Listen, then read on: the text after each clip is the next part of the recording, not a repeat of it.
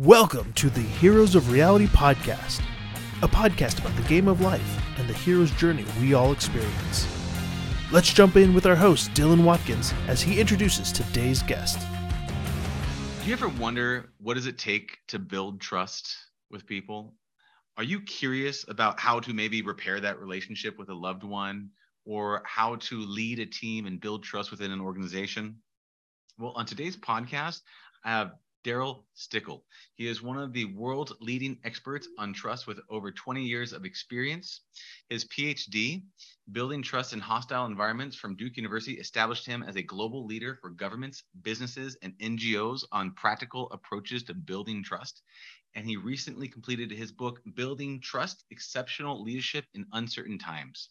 So without any further delay, I'd like to welcome Daryl Stickle. Hey, brother, how you doing today? I'm good. Better now that I'm hanging with you, buddy.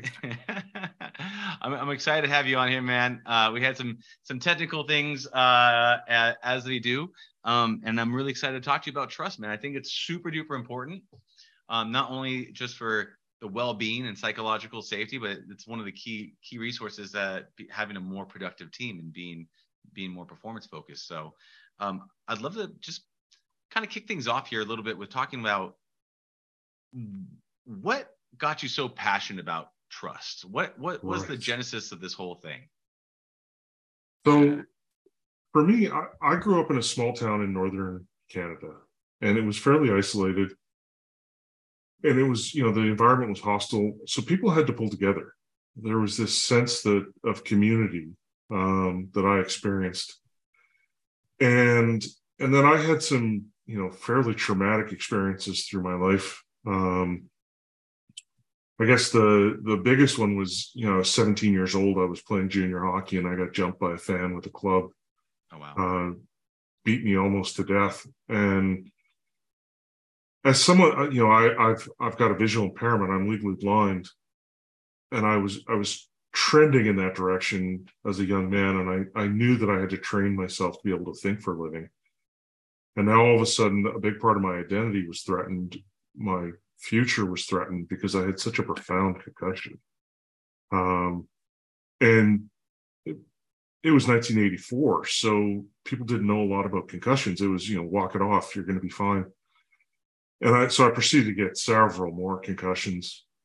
And it taught me this level of empathy for others, the understanding of potential sense of loss. And so I went to school at the University of Victoria, and I would find myself sitting on the bus and someone would just sit down next to me and say, I'm really having a hard time. And so complete strangers would come to me and open up. And, initially I thought, if this is going to keep happening, maybe I should be paid for this. So I started down the path towards clinical psych. I know in clinical psychology, but I want to pop into it. Like, what do you think caused the people to sit down and open up with you? Because that's not a normal tendency for strangers to do. What do you think about you or your style? There's something about my energy, and I'm a fairly big guy. I'm 6'3", 240 pounds, and at that time I was about 200 pounds. But there was just some kind of energy that I was giving off that made people feel safe, and so people would open up to me, and I wanted to understand that better, because you're right, it's not normal. And, I would have experiences where a friend of mine and I would interact with the same person and get dramatically different responses. And so there was something that I was putting out in the world that was making people comfortable, making them willing to be vulnerable. And so I started down the path towards becoming a clinical psychologist. I was working with families in crisis and troubled teens, and working on crisis lines and trying to hone those skills.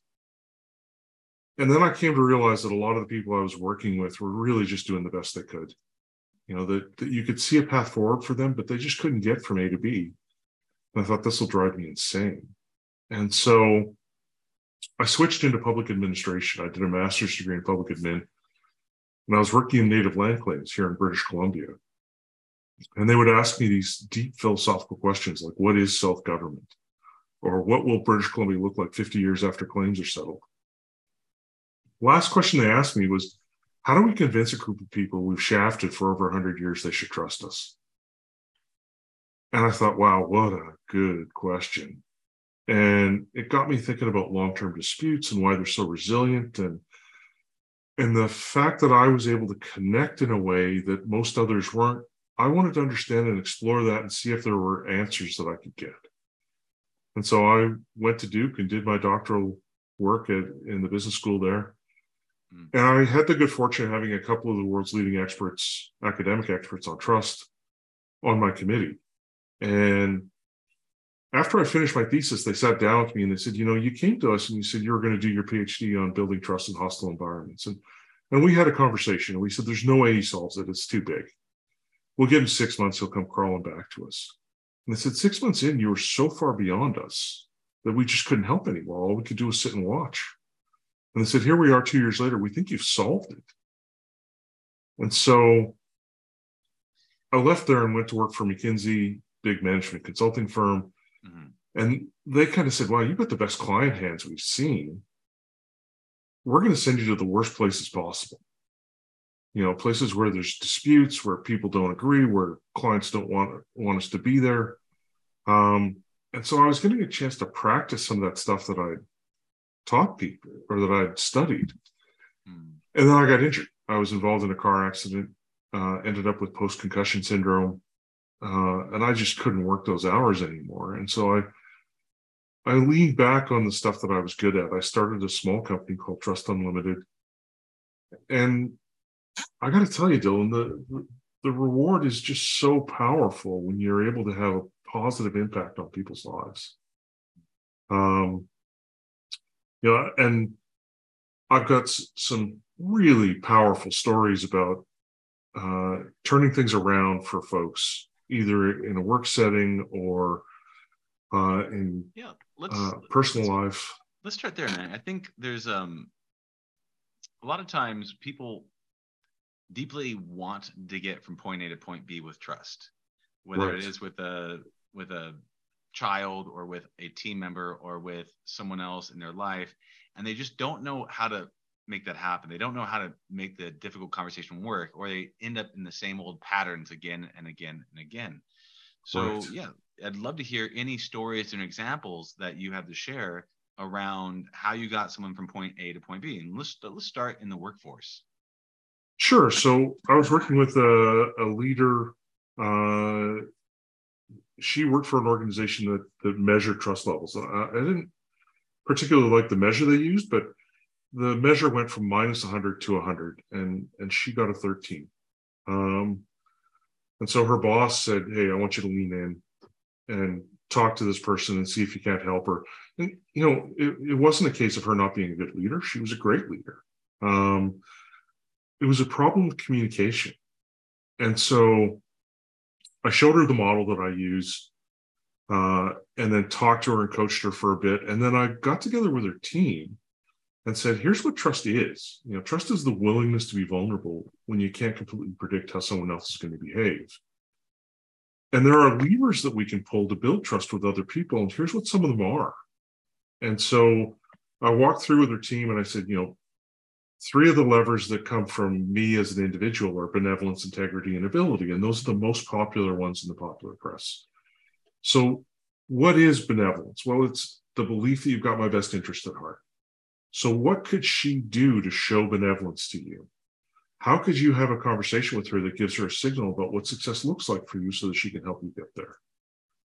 And then we moved on to integrity. Integrity is the alignment between the actions that I take and the values that I express, and also my follow through on promises that I make. And so I said, what are the actions that she's involved in or that the company's involved in that don't line up? And let's have that conversation. And then ability is the last one, that competence piece. Well, we all assume we know what good looks like, but we don't include other people in that conversation. So what would an excellent leader look like? And now I've given them a shared vocabulary. And after 3 months, they do another survey, found out that her score goes from 13 to 80. and she's been at 100 since. And so we've got this shared vocabulary, a bit of intentionality. We talk a bit about the context. For me, trust is a combination of uncertainty and vulnerability.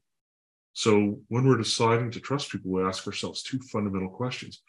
How likely am I to be harmed, which is perceived uncertainty? And if I'm harmed, how bad is it going to hurt, which is perceived vulnerability? And those things multiply together to give us a level of perceived risk. And so we each have a threshold of risk that we're comfortable with. If we go beyond that, we don't trust. But if we're beneath it, we do. And so building trust becomes fairly simple. It's where does uncertainty come from and how do I take steps to reduce that? Where does vulnerability come from and how do I take steps to help manage that? And so that we get below that threshold. And so that's what we did, right? We talked through the elements of uncertainty. We talked through the vulnerability that team was experiencing. And she's part of a global team, and that team's all been exposed to this concept, and they do very well in terms of trust ratings and client reviews because they've got a shared language, and it just demystifies it.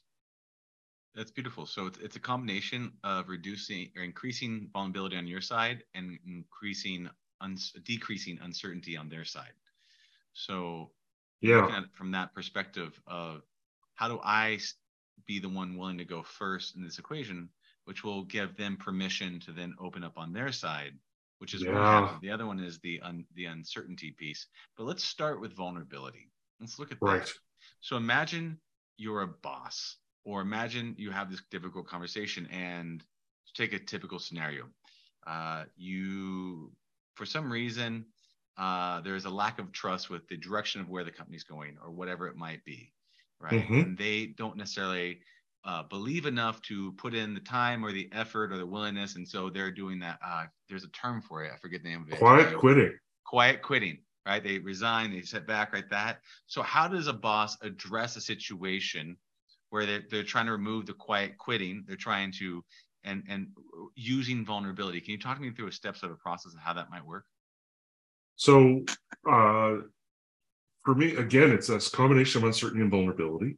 Mm-hmm. And if we think about, when we're at work, we have a certain set level of vulnerability, right? Where it's where we get our paycheck, it's where our friends are, it's where our self-esteem resides in part.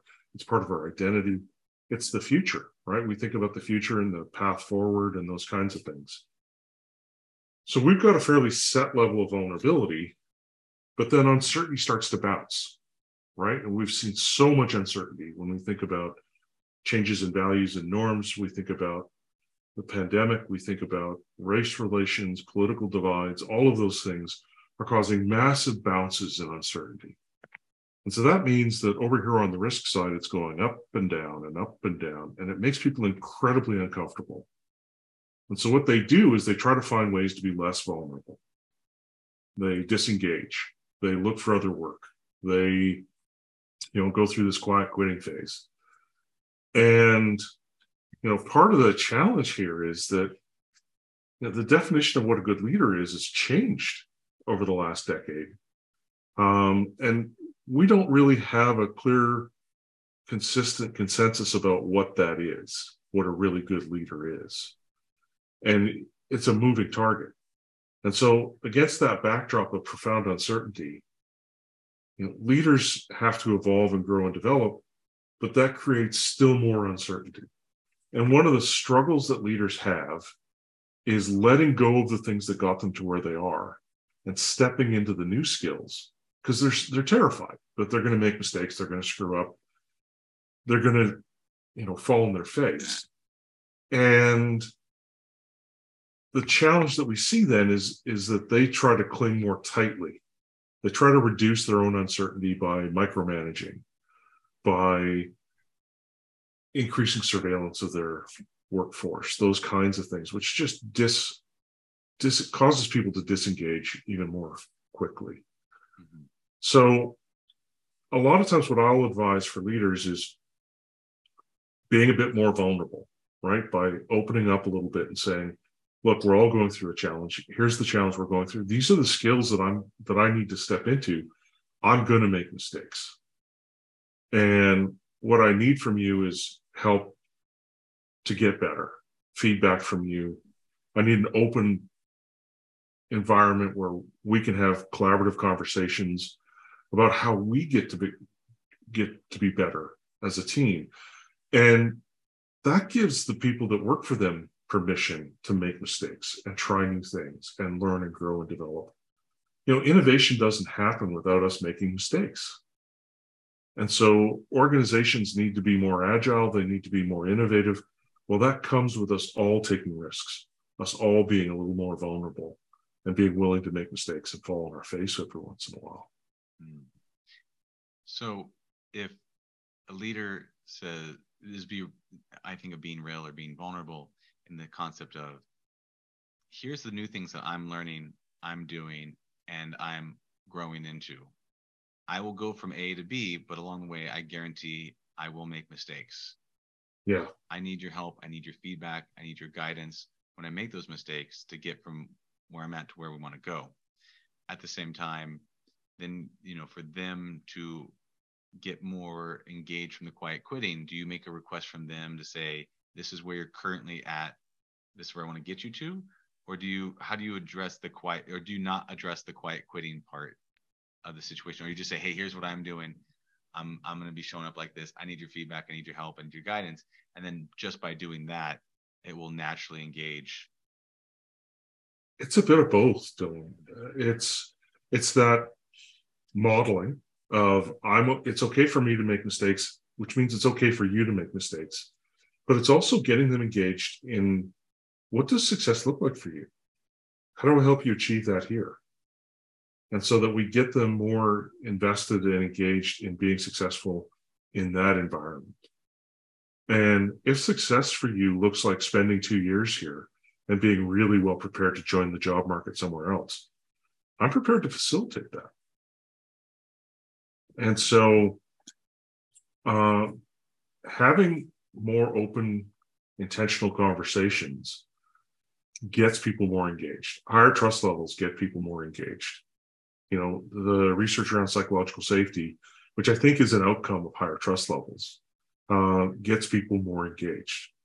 And so creating an environment where they feel like they have some control, they have some influence, that they have the ability to grow and learn and develop for themselves, is a way that we start to combat the quiet quitting and get people more enthused about. And a good leader, let's be clear, the more senior we become, the less direct control we have over outcomes. Senior leaders don't turn a wrench. They don't meet a client. They don't do a lot of those front-facing things. They profoundly depend on the people they lead to achieve their goals and objectives. And so the more senior you become, the more important those soft skills become, the more important your ability to build trust becomes. And the more you need other people to be engaged. Well, you do that by showing that you're engaged for them, that you have their best interest at heart.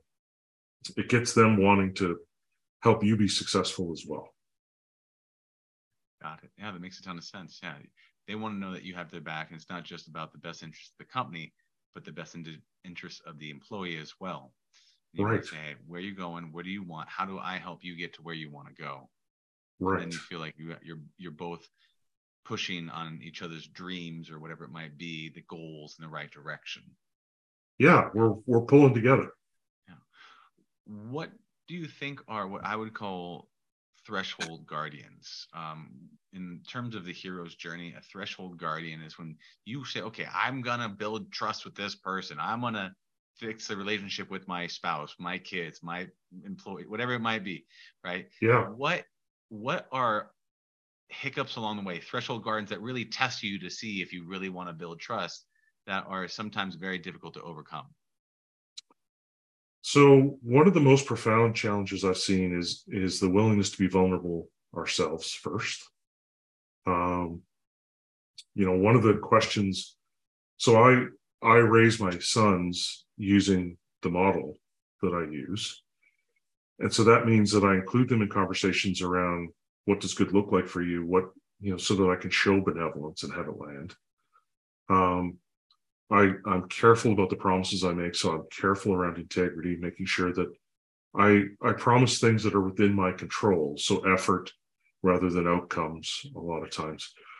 But the most fearful conversation for me is when I say, what does a good dad look like? What would excellence look like as your father? Because I'm scared to death that they're going to ask for things that I can't do. And, it's stepping into that fear and saying, I'm willing to go there and make myself vulnerable because the relationship matters that much to me. And a lot of times, when I first started this journey of understanding trust at a deeper level, first I understood it theoretically. Then I started to understand it in a way that I could explain it. Then I started to understand it in a way that I could help others.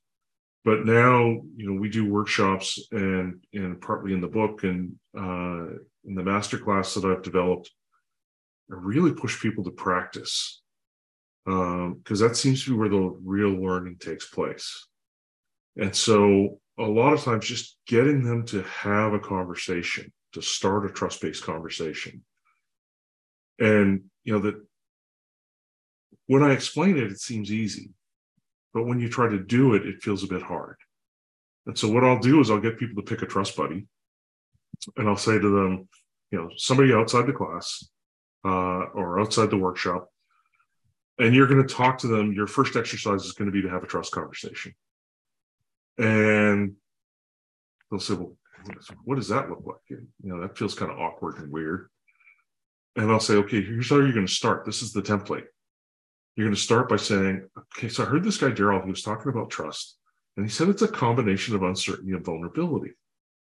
And you and I work together, and I'm thinking, what are the vulnerabilities that we have to each other? Partly I need your help to get tasks done, and I know how I'm vulnerable to you. How do you feel vulnerable to me? The way I talk about you in the office, how I help you be successful, those kinds of things. Those are the vulnerabilities, the overlaps that we have. Then he talked about uncertainty, and I know some things about you because we've worked together for a while, but there's a lot of things I don't know about you. And so what would happen if we started to talk more about our personal lives or things that matter to us or things we care about? And now you're having a trust conversation. And it's not weird and it's not awkward. And uniformly, people come back after trying these things and they'll say, okay, so that felt clunky. It's a muscle I haven't worked before. It's what's like a new workout routine. But man, was the response positive. Like the other person was just in there trying to help me. And, another example is we'll talk about benevolence. And so I'll give them a script and I'll say, you're going to talk about benevolence with your trust buddy. And you're going to start by saying, this guy, Daryl, he talks about benevolence. It's having someone else's best interest at heart. And I think I do that, but it doesn't always seem to land that way. Have you ever experienced that? And the other person will say, yes, because we all have, right? They'll say, oh God, yes. My aunt or my cousin or my coworker, I tried to do something nice and they got all pissed off. And so the next phase of the conversation is to start to narrow the funnel and say, well, have you ever really had someone have your back, really care about you and show you that? And they'll go, yeah, I can remember this time when somebody really looked out for me. Well, what did they do? And how did that feel? What did it look like? And now you're getting hints, right, about what benevolence looks like for them and how it feels for them. And then you narrow the funnel further and you go, what would it look like if I was benevolent to you? What does success look like for you? And how do I help you get there? What are some of the things that I could do to make your life better? And now we've made it transparent, right? Because we can now cycle back and say, okay, so when we talked about what success looked like for you, this is what you told me. This is me trying to act that way. Yeah. So you talked about being a funnel. So you're talking about a funnel from these questions from not super painful and super personal down to we're talking about me and you and the vulnerability of the place and where we're going. Yeah. So then we're asking these questions at the top of, oh, you talk about a time that you've been benevolent or you've had experience from other people. Okay, now let's talk about us. Let's talk about our interactions, our vulnerabilities. And one thing that really clicked with me about the uncertainty piece was part of the uncertainty was not just about the future, but about your desires, your interactions, your personal life, what really makes you tick from an aside. And if you know personal things about me and my life and what I do, you know, I have a wife, I have experiences, I live in certain places or whatever it might be, then you start to get a clear mental model of who I am and how I operate, so that you'll know that if something happens, spill the milk, I'm not going to freak out and scream and yell or whatever it might be. You'll be better at being able to predict my interactions, which will create more psychological safety or trust with you because you know my interactions, my behavior. Absolutely. And one of the things that I did that really hadn't been done much in the trust literature was to talk about context. Because uncertainty comes from two places. It comes from us as individuals, and that's the benevolence, integrity, ability levers. But it also comes from the context that we're embedded in. And so you think about, you know, we trust people without knowing anything about them at times. So you go to the doctor and they say, take off your clothes, and you do, right? We tend not to do that in other places. And, you know, if we take that example, same two people, and move them from a doctor's office to a gas station restroom, it goes from credible to creepy in a heartbeat. And so the context has a huge impact on how uncertain we feel. And we may trust people in some settings and not others. I mean, that depends. I mean, some people might feel completely comfortable taking off their clothes in a gas station bathroom. You know, it just depends on the person. They may. There are outliers. Yeah. That's why you got to know the person. Is like, do you feel comfortable getting naked in front of a truck stop bathroom? Is that something that you might be open to? Just curious, just so I can understand a better mental model. Right. This does make sense though, because context, right? There's certain, you know, if I wear a white lab coat, you're going to trust me more because I have some sort of authority figure status. And so what are different ways to show that you can build trust with people in environments that might create more, you know, trust building environments, you know, a quiet coffee shop for an intimate conversation versus a loud party event, for example. Right. I see that. Well, and partly we can build trust by explaining our context to people. You know, by making it clear to them. So I'm a Canadian, I'm a dad, I have two kids that I absolutely adore. You know, my sons, Thomas and Alexander, are the center of my life. I like sports. You know, so these are all ways that you start to get a sense of me and you get a sense of my context. Do I belong to different groups? What is some of my history? And so you start to build up a mental model of predicting how I might behave. What about this on this side of things to add to those points? So we're having conversations, right? And say, okay, well, you know, my name's Dylan. I live in Long Beach. I've got a wife and all that stuff. I don't like sports. I prefer video games, right? I know you like sports, but I feel the need to say I like sports, even though I don't really like sports. I like playing video games instead. If you brought me to a football conversation, I'd struggle. So what would you say in that situation where I feel pulled to say one thing that's ingenuine just to get you to like me more? How do you handle that? Right. Yeah. Yeah. And you're right. There is social pressure for us, particularly if we feel that it's the norm, right? That there's more people who are feeling one way than the other. So if we're at a Republican rally, we're probably going to articulate different things than we do at a Democrat rally. Yeah. Just because that's what the social norms seem to be. I try to stay away from those and try to find places where we do overlap. You know, me knowing that you don't particularly care about sports, check. Okay, so I won't raise that a lot. And, you know, you like video games. Oh, which ones? And now we've got an avenue to find overlap of interest. And so, you know, we search for commonality because we tend to like people who are like us. Yeah, sure. And this is, I guess, one of the other places where I differ from most of the trust research is that I include elements of emotion. So for me, there's, the trust decision that happens where we've got uncertainty times vulnerability leads to a level of perceived risk. The trust decision is our comparison of that risk versus the threshold. Then we have perceived outcomes. And we interpret the world through stories. So you and I may have the same experience and have a different narrative. And so that narrative feeds back into our next interaction. But in the middle of all that is our emotional states, whether we like or dislike each other. And, if we like people, we tend to look for reasons to trust them. We search for confirming evidence. Mm-hmm. And we're more likely to trust them. We're more likely to see the outcome as positive, which can lead to these virtuous cycles. And if we don't like people, then we look for reasons not to trust them. And we have a different set of criteria for the outcome to determine whether it was good or not. And it can lead to these vicious cycles. That's where these long-term disputes seem to be so resilient is because when people, the more emotional we become, the less rational we are. Mm-hmm. And most of the trust literature treats people like rational actors. And I've met people, they're not always rational. And so, yeah. Let's look at this then. I'm going to try to do a twofer on this one. Okay.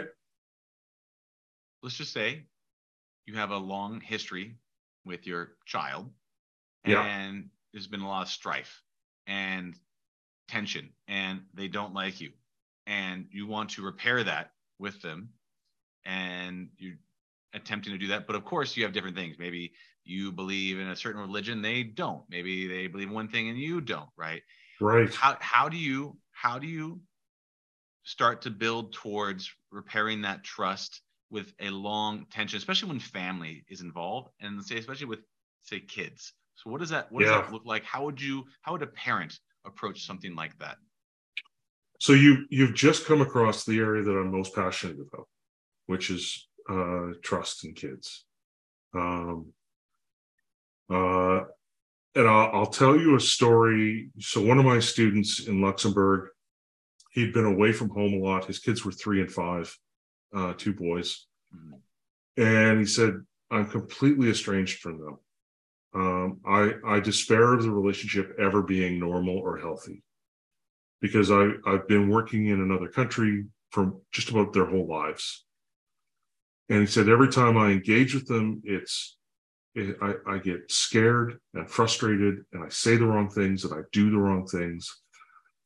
And we spent a couple of months just having intermittent conversations. I coached him a bit and showed him the model and got him starting to talk about how to be more intentional.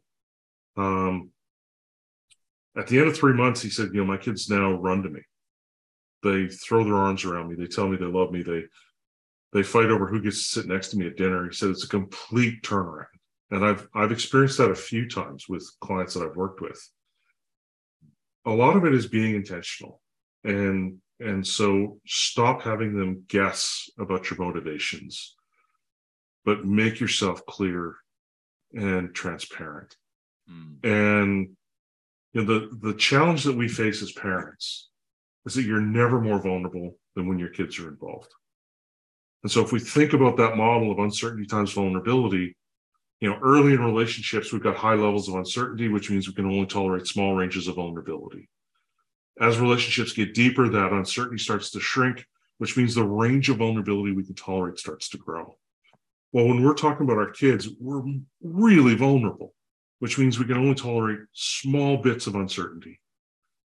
And we start thinking about the future. We start thinking about things that, we're thinking about next week, next month, next year, 10 years down the road. They're thinking about right now. And so we have to earn the right to talk to them about the future. And that means helping them be successful in the moment. And that means trying to understand their story, stepping outside of our own story. And a lot of times when I deal with groups in conflict, I'll start by saying, okay, Dylan, what's your story? And, maybe you've got let's say there's a guy named Chuck that you're having a hard time with. I'll say to Chuck, what's your story of the relationship between you and Dylan? And then I'll bring you together and I'll say, Dylan, I want you to tell me what you think Chuck's story is. And this forces a bit of empathy on you. And it gets you to start trying to articulate it. And it gives Chuck a chance to unravel some of the misperceptions that you might have. And then I flip it and I say, Chuck, tell me Dylan's story. And again, it forces a level of empathy. And so when we're struggling with our kids, one of the most powerful things we can do is sit down and say, what's your story? And just let them know, I love you more than anything. And I'm never more vulnerable than when it comes to you. And I don't always respond the right way, but it's because I'm terrified that something's going to happen to you. And it's that level of vulnerability, that opening up. With my kids, I would say to them, I'm really vulnerable. I can't tolerate a lot of uncertainty. And so the temptation is to try to control you. I don't want to do that. So you need to let me know. You need to start helping me be less uncertain. You need to start telling me things. And they tell me things I never would have told my parents. That's beautiful. So part of it is being intentional and let them know what's going on inside of your head. The reason why I'm making this decision is because I hold these values, and these values make me take these actions because I want to have this type of outcome. Right. And part of that about earning the right to talk about their future, about the future, is by helping them become successful in the moment. The way you help them is by working within the situation. What do you need right now to be successful? How do I solve this issue that's going on right now with you to help you solve this, so that they know over time you start to build trust and know, if I go to Daddy's solved all of my problems in the moment, then I can talk about the future over time. Is that correct? Yeah, that's absolutely bang on, Dylan. That's beautiful. Yeah. That's beautiful. Yeah. For you, for all the work that you're doing inside of the Trust and Women and everything that you're doing, what is your holy grail? What is your flag in the sand? What do you hope to achieve by the work that you do? So the world is filled with some really big, hairy problems, or wicked problems, as people call them. Things like race relations, climate change, the pandemic, political divides.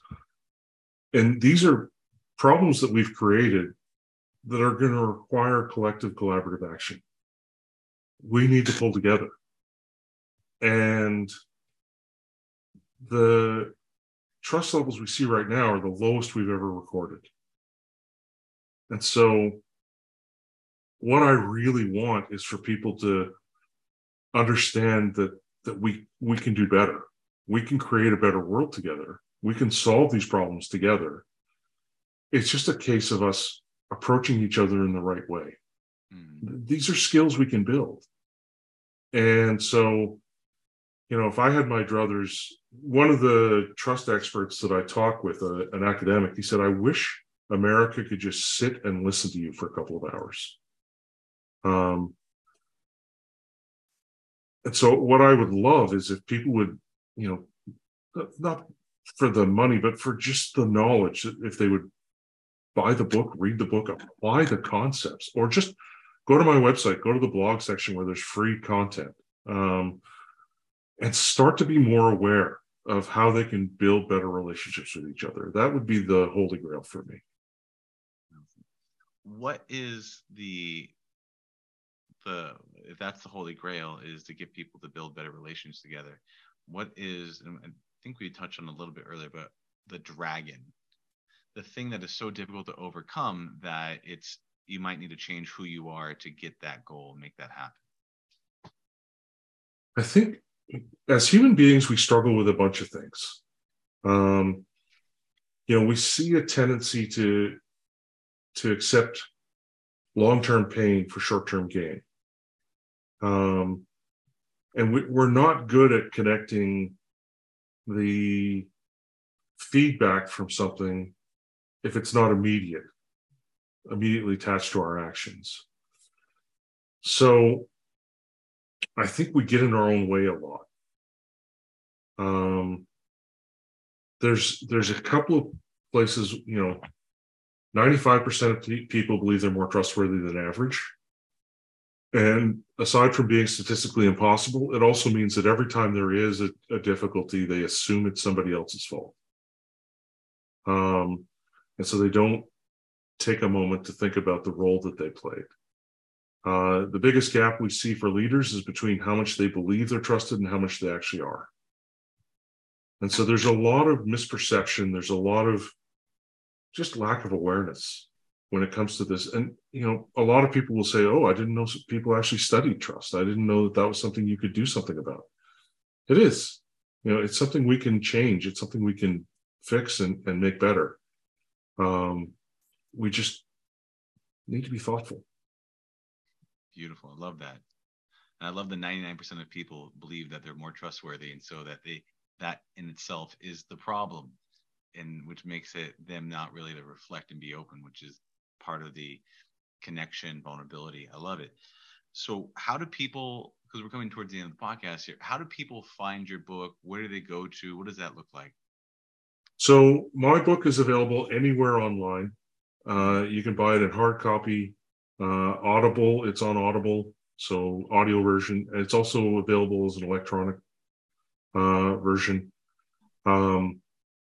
They can reach out to me, Daryl@trustunlimited.com, or they can just go to my website and have a look around. Like I said, there's a number of articles I've written there that people might find interesting and helpful. There's one on trust and parenting. There's a couple on leadership. There's one on trying to repair the divide between police and the communities they serve. So there's lots of content for people to absorb. That's awesome. Well, Daryl, thank you so much for your time. I appreciate all your effort in the trust arena, and have a beautiful and blessed day, my friend. I'll see you on the other side. Thanks so much, Dylan. Take care now. Bye. Thank you for listening to the Heroes of Reality podcast. Check out heroesofreality.com for more episodes or to apply to be on the show. If you're interested about becoming a coach in VR, check out Dylan's Becoming a Master Coach in Virtual Reality course at heroesofreality.com/VR coach. Thank you for listening, and we'll see you on the other side.